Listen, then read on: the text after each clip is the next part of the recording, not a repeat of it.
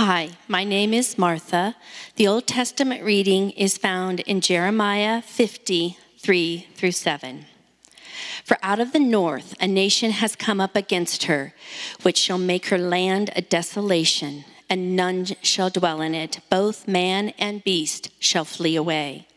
In those days and in that time, declares the Lord, the people of Israel and the people of Judah shall come together, weeping as they come, and they shall seek the Lord their God.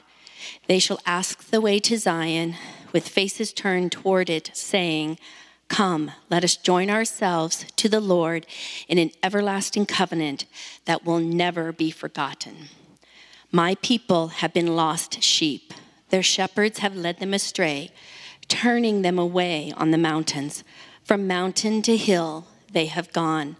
They have forgotten their fold. All who have found them have devoured them, and their enemies have said, We are not guilty, for they have sinned against the Lord, their habitation of righteousness, the Lord, the hope of their fathers. The word of the Lord. Thanks be to God. Hi, my name is Maggie, and the New Testament reading is found in Ephesians 1:3-10. Bless God and Father of our Lord Jesus Christ. He has blessed us in Christ in every spiritual blessing that comes from heaven. God has chosen us in Christ to be holy and blameless in God's presence before the creation of the world. God has destined us to be his adopted children through Jesus Christ because of his love. This was according to his good will and plan, and to honor his glorious grace that he has freely given through the Son whom he loves. We have been ransomed through his Son's blood, and we have forgiveness for our failures based on his overflowing grace, which he has poured over us with the wisdom and understanding. God revealed his hidden design to us, which is according to his good will and the plan that he intended to accomplish through the Son. This is what God planned for the climax of all times, to bring all things together in Christ, the things on heaven along with the things on earth. The word of the Lord. Thanks be to God. Hello, New Life. My name is Sam, and thank you for standing for the gospel reading.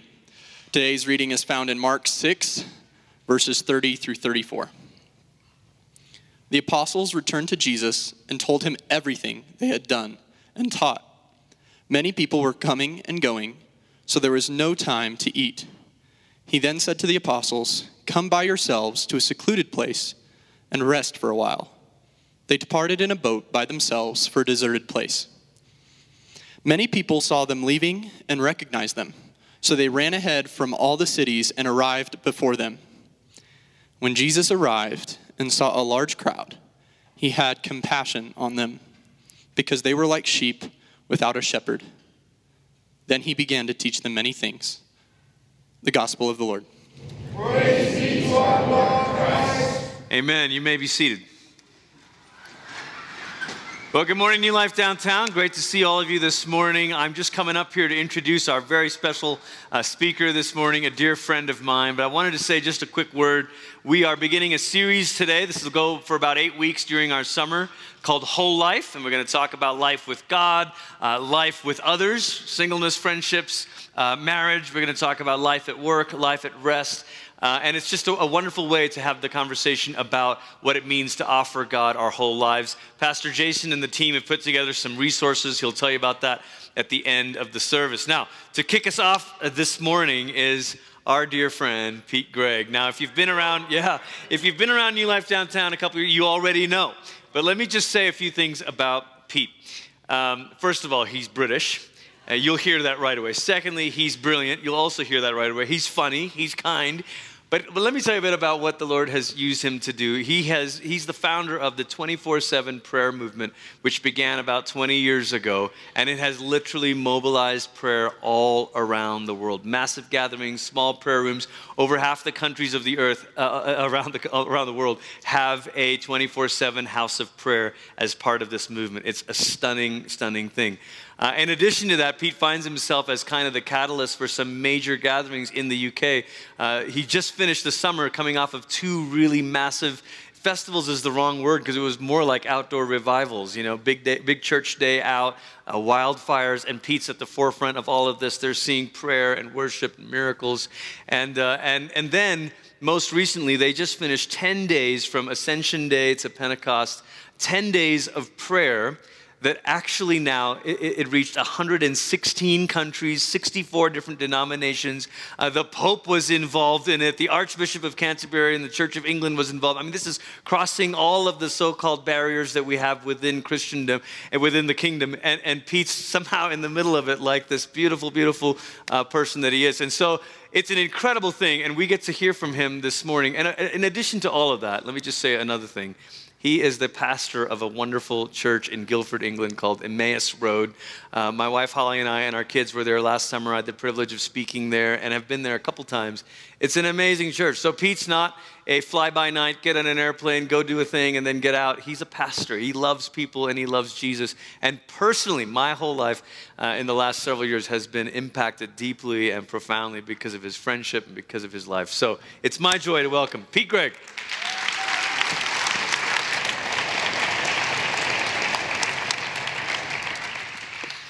Oh, it's so nice to be with you again. Just turn to the person next to you in your best British accent and say, hello. Go. Yeah, very good, yes. It is just an absolute joy to be back with you. Thank you for that very, very kind introduction, Glenn.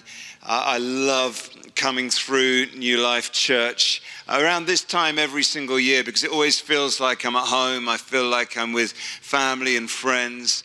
Glenn and Holly are just legends, amazing people. I think what you guys are building together here downtown is stunning. Here you are in the coolest part of one of the best cities of the most magnificent state in America. Congratulations on that. But the trouble is you didn't get the memo, like secular humanism is meant to be winning, the church is meant to be declining. Instead, you're seeing people come to know Jesus, you're making the gospel relevant, you're loving each other, you're not dividing, you're making a difference in the city. So good job, well done, thank you, Jesus, but also well done to Glenn and Holly. It's a joy to be with you. And it's weird, I always seem to come through just before Independence Day.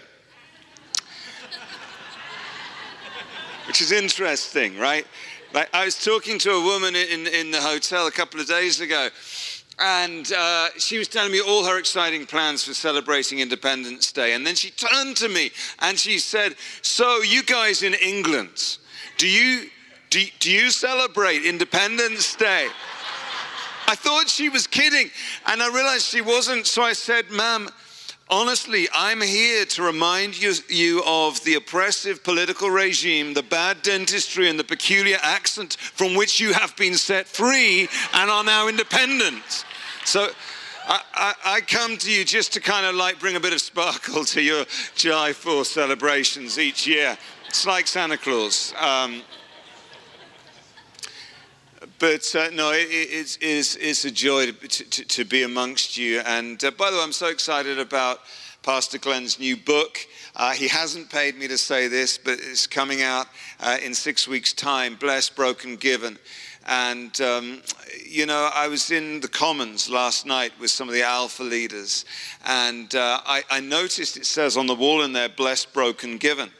And I'm like, dude, your marketing is off the charts. Like, 6 weeks before a book comes out, you have graffitied your own book title on the wall. I'd like to do that, but they won't let me because my last book was called Dirty Glory.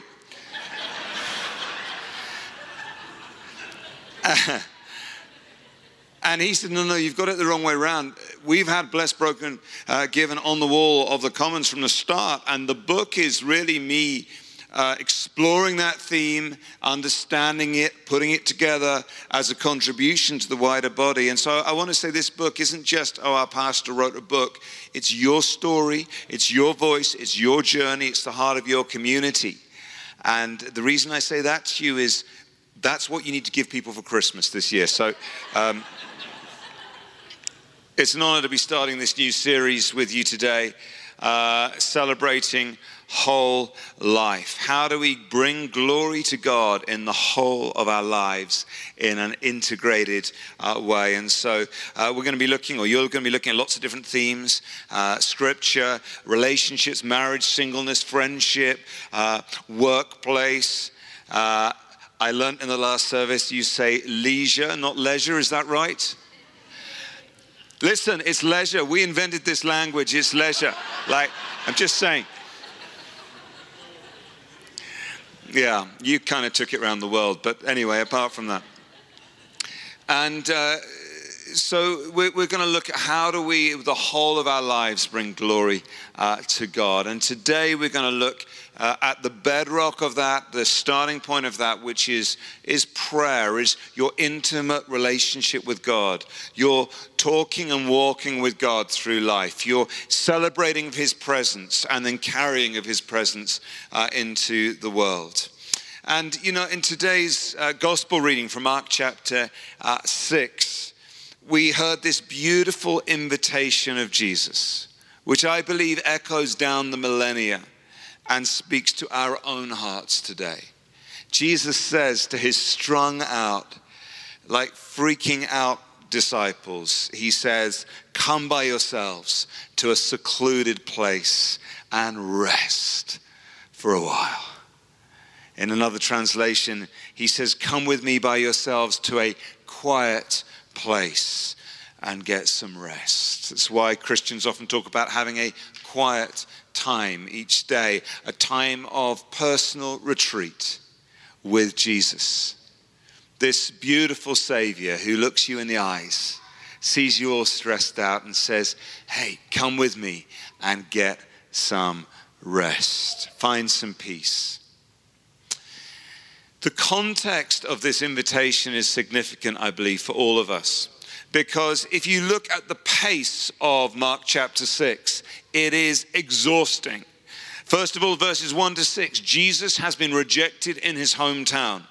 So you can imagine what that feels like. Everything that's familiar. Everyone wants to secretly impress your parents. You've been rejected in your hometown. So he's processing that sense of a rejection and abandonment. And then the news comes through that his cousin, the man who's baptized him, his ally, his co-conspirator, John the Baptist, has been killed by King Herod. So Jesus is trying to process massive grief. The fear of that, the questions around that. What do I do now? Are we in danger? What does a good leader do for his disciples? And he's processing bereavement, rejection. And in the midst of all of this, he sent out his disciples on a missions trip. And they've had an amazing time. They've seen many healed, many set free. So Jesus is here trying to process grief, trying to process rejection. And then his disciples come back and they're like, whoa, it was amazing. They're just full of all the stories of what God has done. Just after this, they feed the 5,000. In the middle of it, we're told they are so busy, they haven't even had time to eat. These are people who are emotionally, physically, psychologically exhausted and stressed with the challenges and the blessings of life coming all at once. And it's into that context that Jesus comes and says, let's get out of here. Come with me. Let's find a quiet place and get some rest. Some of us think, like, I'll sort my prayer life when life gets easy, and I'm in that phase of life where I'm wearing elasticated waist trousers, pants, and I'm listening to smooth jazz, and talking to squirrels. And me and Jesus are going to be like that. But right now, you don't know what my husband's like. You don't know what my boss is like. You don't know how upset I am about what my brother just did. You got all this stuff. And it's in that context that Jesus comes to you and goes, let's get out of here. Let's get some space. Come and be on retreat with me. And it's a beautiful invitation. Near the start of the 24/7 prayer movement, it was really pretty wild. I mean, really very wild. It was completely out of control. And everything was spreading at this crazy pace. We were at some kind of inflection point. You know, nations we'd never heard of were suddenly getting on board. Miracles were happening all the time. Actually still are. And I think we felt like we'd found this big red switch called revival. If everyone would just pray like this, they're going to see what we're seeing. And that was our grid on prayer. And God was about to take us on a journey. We still, by the way, believe that stuff. But it's just got, let's say, a little more nuanced and a little deeper. And one of the people who helped us with our thinking in the early days was a wonderful Catholic priest, a member of a religious order called the Little Brothers of Jesus, who are committed to imitating the parts of Christ's life when he was anonymous. That's interesting right there. And this man's name was Brennan Manning. Brennan Manning wrote a best-selling book called The Ragamuffin Gospel. Some of you will have come across him. His life message is all about grace. He modeled it all the time. He was this prayerful, holy, passionate guy who, you know, was a chain smoker and everything else. And so he was kind of this beautiful paradox. And I had a pizza with Brennan Manning. And he's a New York guy. He's kind of abrasive at times. And he said, so you guys, you're praying night and day, like 24/7, 24 hours a day, 7 days a week. I said, yes, we are. And he said, and that's happening all around the world. Yes, that's right. So you're praying a lot. I said, yes, we are, Brennan. And he said, and is it enough? And I kind of went, well, kind of. We could still do with more people doing it. He's like, so it's not enough. I said, well, I'm trying to eat a pizza here. And then he said, so you feel guilty all the time? I said, dude, it's a Hawaiian pizza, you know. What's your point? He said to me, my point is this. He said, well, let me ask you a question first. When you watch the news on TV, you see all the problems in the world. You think you ought to pray about those, right? I said, yes, we do.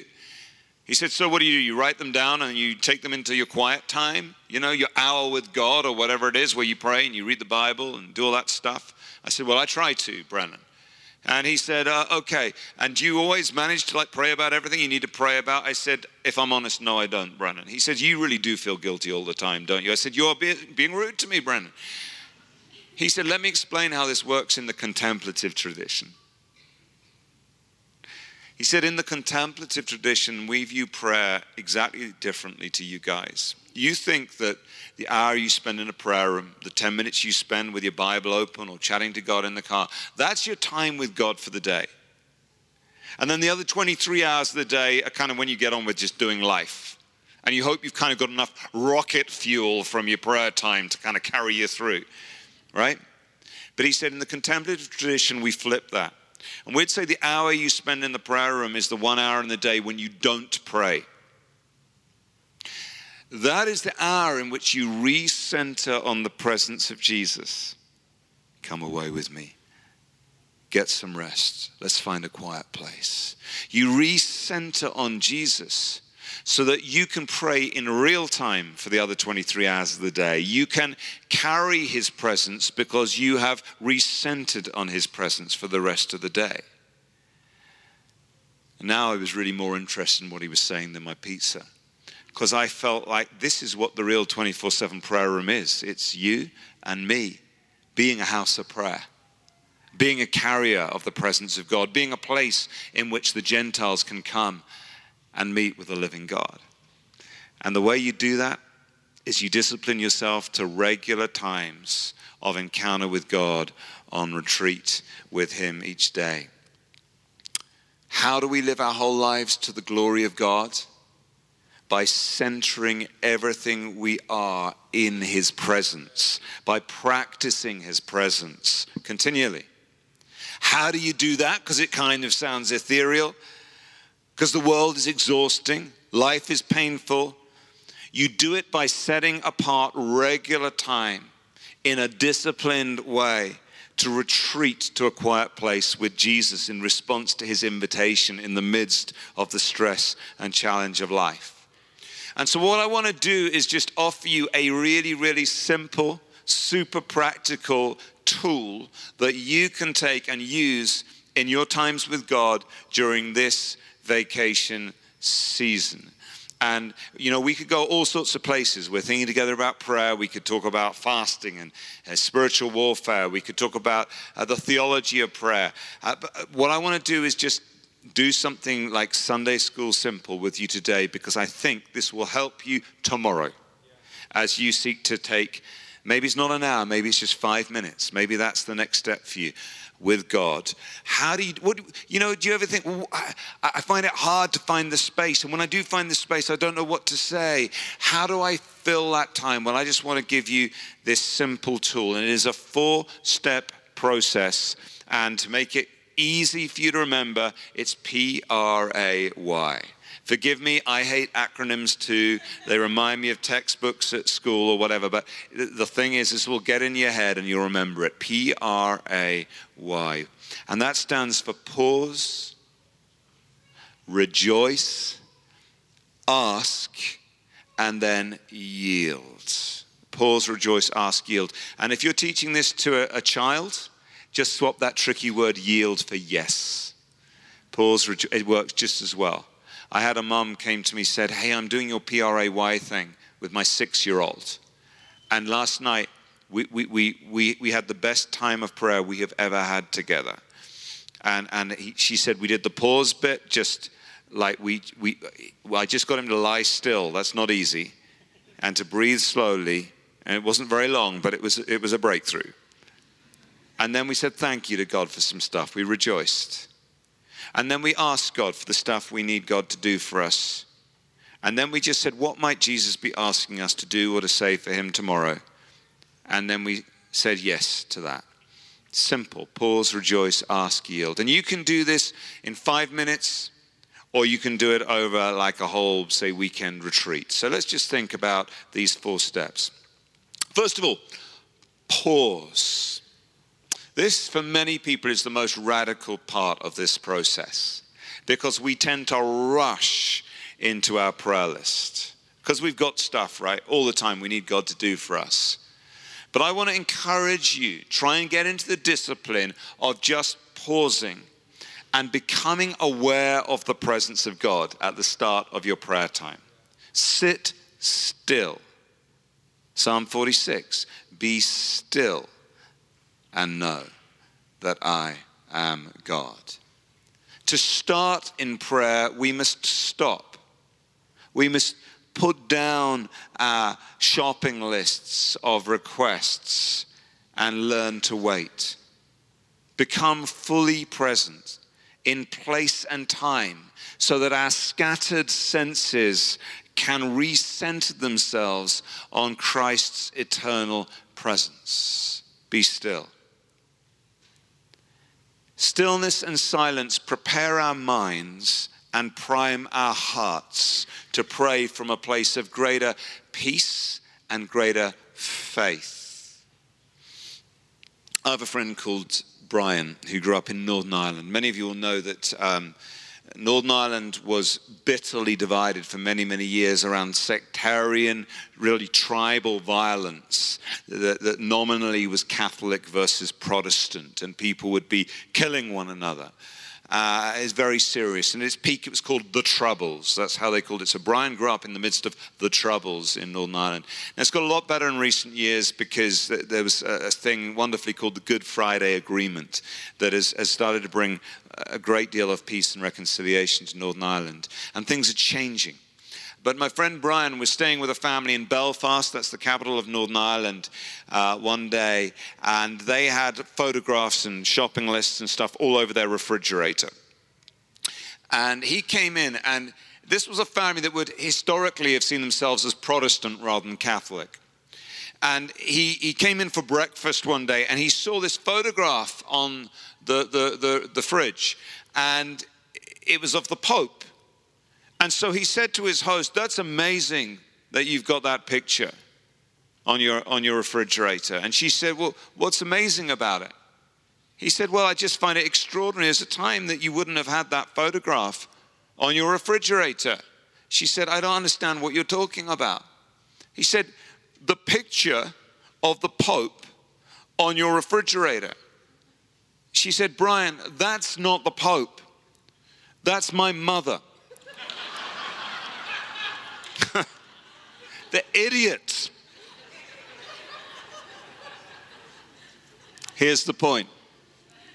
Sometimes it's not great to rush straight into conversation if you haven't paused to focus correctly.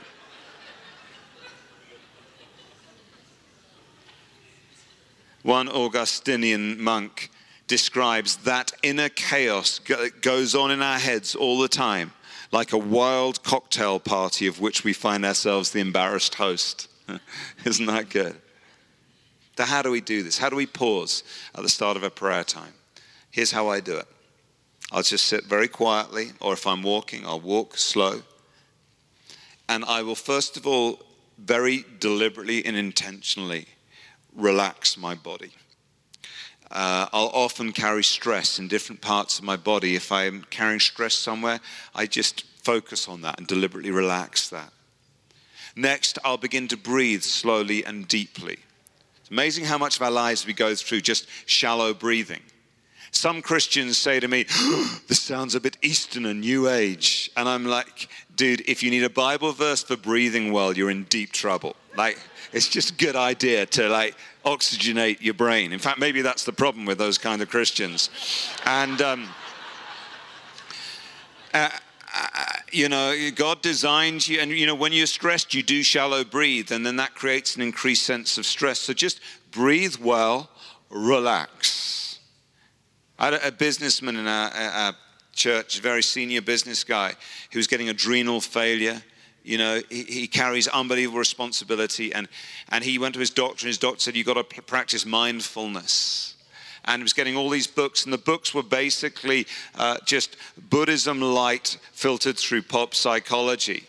Sort of okay, but not massively helpful. And I realized as his pastor, I hadn't taught him that there's a 3,000-year-old tradition in the Bible, in the Judeo-Christian tradition, that teaches us how to be present, how to pause, how to be still, how to come away with Jesus to a peaceful place. So we've got to talk about this stuff and not worry about the people who haven't breathed properly for 20 years.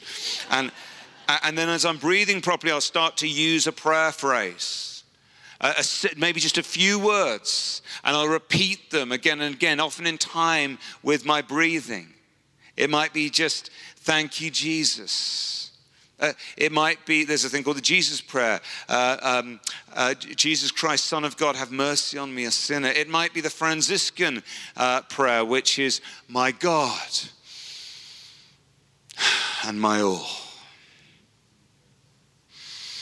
My God and my all. It might be praying in tongues, precognitive language. A lot of, to be a charismatic really is to be a contemplative, because the two are profoundly connected. Many people who are very into contemplative prayer, it's because they're seeking a charismatic experience and no one's just prayed for them to receive tongues yet. And many charismatics are on their own journey into contemplative prayer because the two are linked. So I'll be relaxed, I'll be breathing in a healthy way, I'll be praying my little prayer, and I'm just, my world is so busy and so scattered and so fractured, and I'm like strung out on dopamine hits and Netflix and good news and bad news. And have you noticed in the movies there's always this beautiful clean narrative arc? We are in a happy time.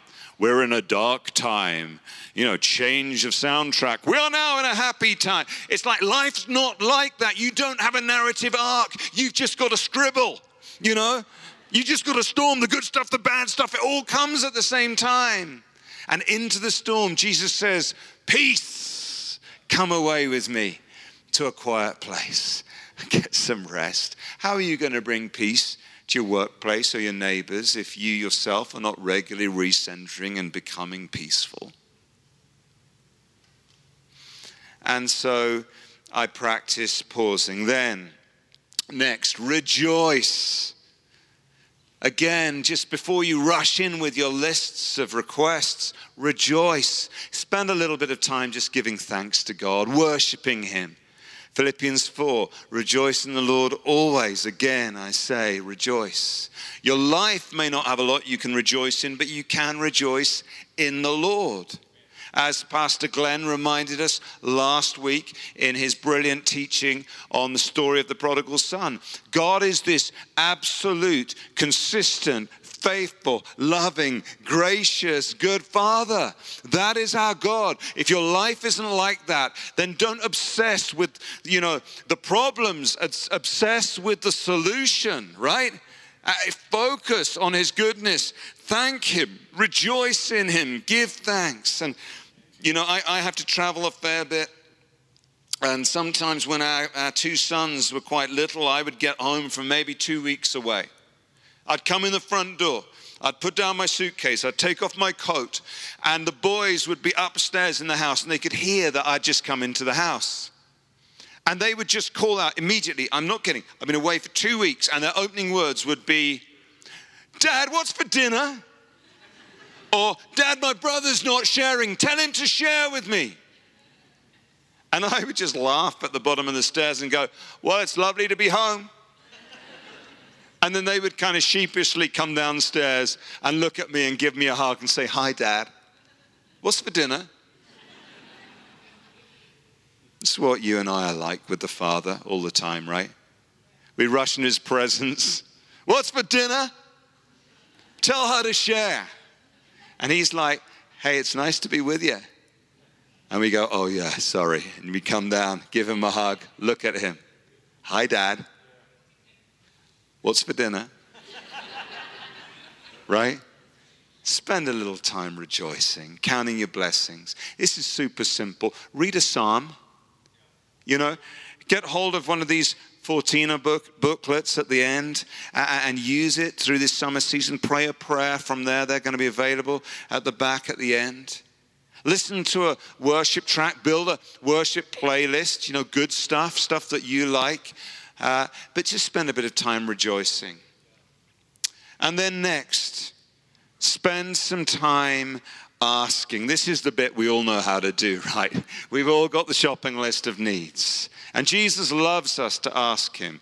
He says, ask anything in my name, I will do it for you. That's John 14, verse 14.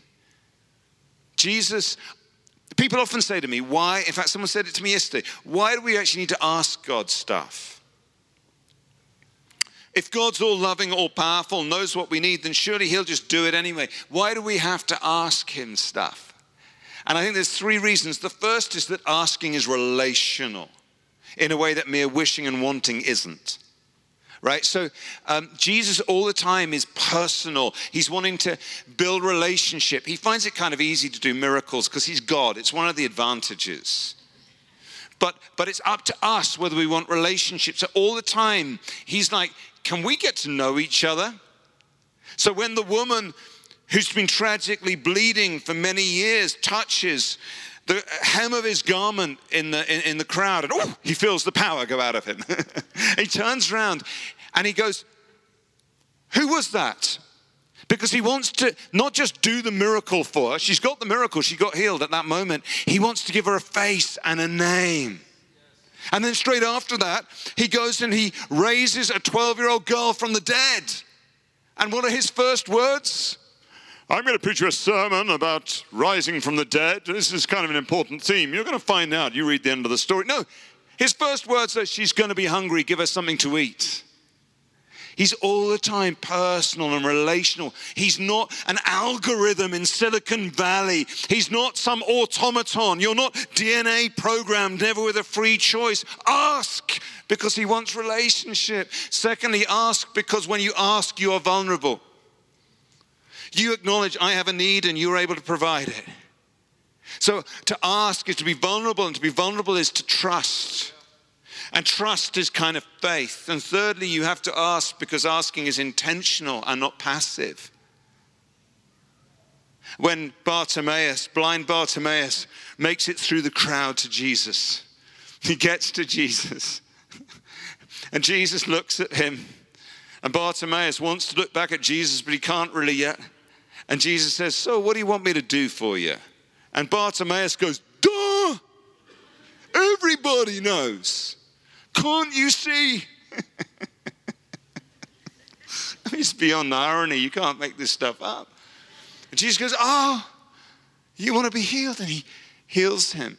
Ask God. It's intentional. And so I'm not going to tell you how to do that. You can make lists of stuff. And sometimes you're going to have to keep asking. And then finally, yield. Spend a bit of time in your prayer time. Whether it's 5 minutes or an hour or a whole retreat day or whatever it is. Just yielding. Saying, you're Lord. You're my leader. You're in charge around here. I'm not. Fill me again with your Holy Spirit. Speak to me. What are you saying to me? I'll do it. Whatever you say, whatever you want me to do, wherever you want me to go, you're Lord.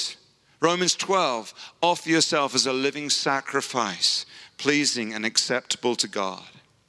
These moments of surrender are important in our prayer times because those are really the moment when, as Brennan Manning says, we recenter on Jesus. We're filled again with his Spirit. We become available to him with the other 23 hours and 55 minutes of our day. This is contemplative prayer. So I want to finish by reading you one exquisite story that was told me by Brennan Manning, and then he wrote it in a book, about someone who encapsulates this whole life to the glory of God through the simple rhythms and simple disciplines of prayer and obedience over many years. He himself, now listen to this, became the prayer. The man I'm about to read you about, he became the prayer. He didn't just say his prayers. He became a prayer. He didn't just focus on the presence of God. He became a carrier of the presence of God. And this man's name was Dominique Voillaume. And he lived in a little monastic community in Saint-Rémy, France. And then at the age of 54, he discovered that he was dying of inoperable cancer.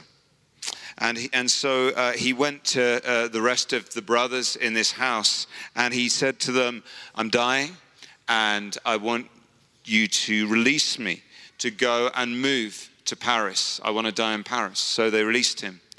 And this man, Dominique Voillaume, got a job as a night watchman at a factory in Paris. And he moved into a slum, just a really deprived area of Paris. And he worked the night shifts, knowing he was dying, but he didn't tell anyone. And then he would come back in the morning after his night shift, and he would sit in the park, which Brandon said was just full of like dirty old men and drunks and, people on the streets. And he would feed the pigeons, and he would just be kind to people. He never Bible bashed them or told them much about his faith, but this is how Brannan describes it. Dominique never criticized, scolded, or reprimanded anybody. He laughed, he told stories, he shared his candy, he accepted them just as they were. And from living for so long out of the inner sanctuary, Dominique Voillaume gave off a peace, a serene sense of self-possession, and a hospitality of heart that caused cynical young men and defeated old men to gravitate towards him like bacon towards eggs. His simple witness lay in accepting others as they were without questions and allowing them to make themselves at home in his heart. Dominique was the most non-judgmental person that I have ever known. He loved with the heart of Jesus Christ. One day, when the ragtag group of rejects asked him to talk about himself, Dominique gave them a thumbnail description of his life.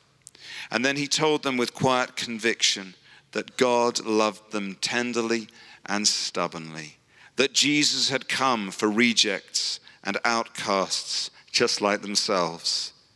His witness was credible because the word was enfleshed on his bones. Later, one old-timer said, the dirty jokes, the vulgar language, the leering at girls just stopped. One morning, Dominique failed to appear on his park bench. The men grew concerned, and a few hours later, he was found dead on the floor of his cold water flat. He died in the obscurity of a Parisian slum. Dominique Voillaume never tried to impress anybody. He never wondered if his life was useful or if his witness was meaningful. He never felt that he had to do something great for God.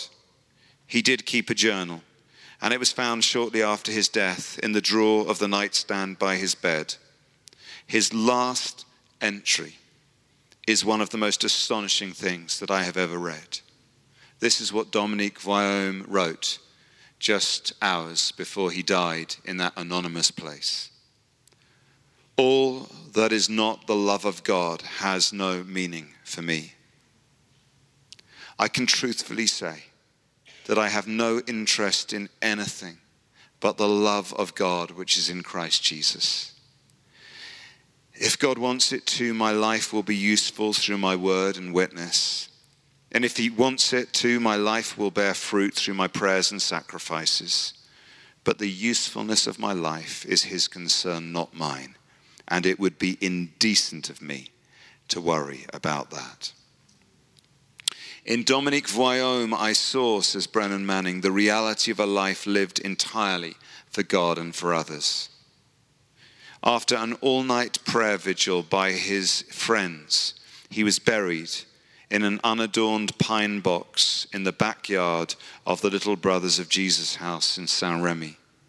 A simple wooden cross over his grave with the inscription, Dominique Voillaume, a witness to Jesus Christ. More than 7,000 people gathered from all over Europe to attend his funeral. Dominique Voillaume started out saying prayers, but he died as a man who had become the prayer. You want to talk about an integrated life. That isn't a roadmap to global domination and great success. It is a roadmap to the way of Jesus, where we can, with all of our being, lay down everything that we are and so focus on his love and his glory that our faces begin to reflect the story to a world that has no idea about the glory and the love, the presence of God. As you in this busy world regularly retreat with Jesus for 5 minutes, for an hour, whatever it is, your neural pathways will get rewired. Your muscle memory will build up. You will experience greater peace, and you will become a carrier of the presence of God in a fragmented, fractured, and frightened world. And so we give ourselves to prayer, and we are going to celebrate that now in the breaking of bread together. Amen. Thank you, Pete. Beautiful.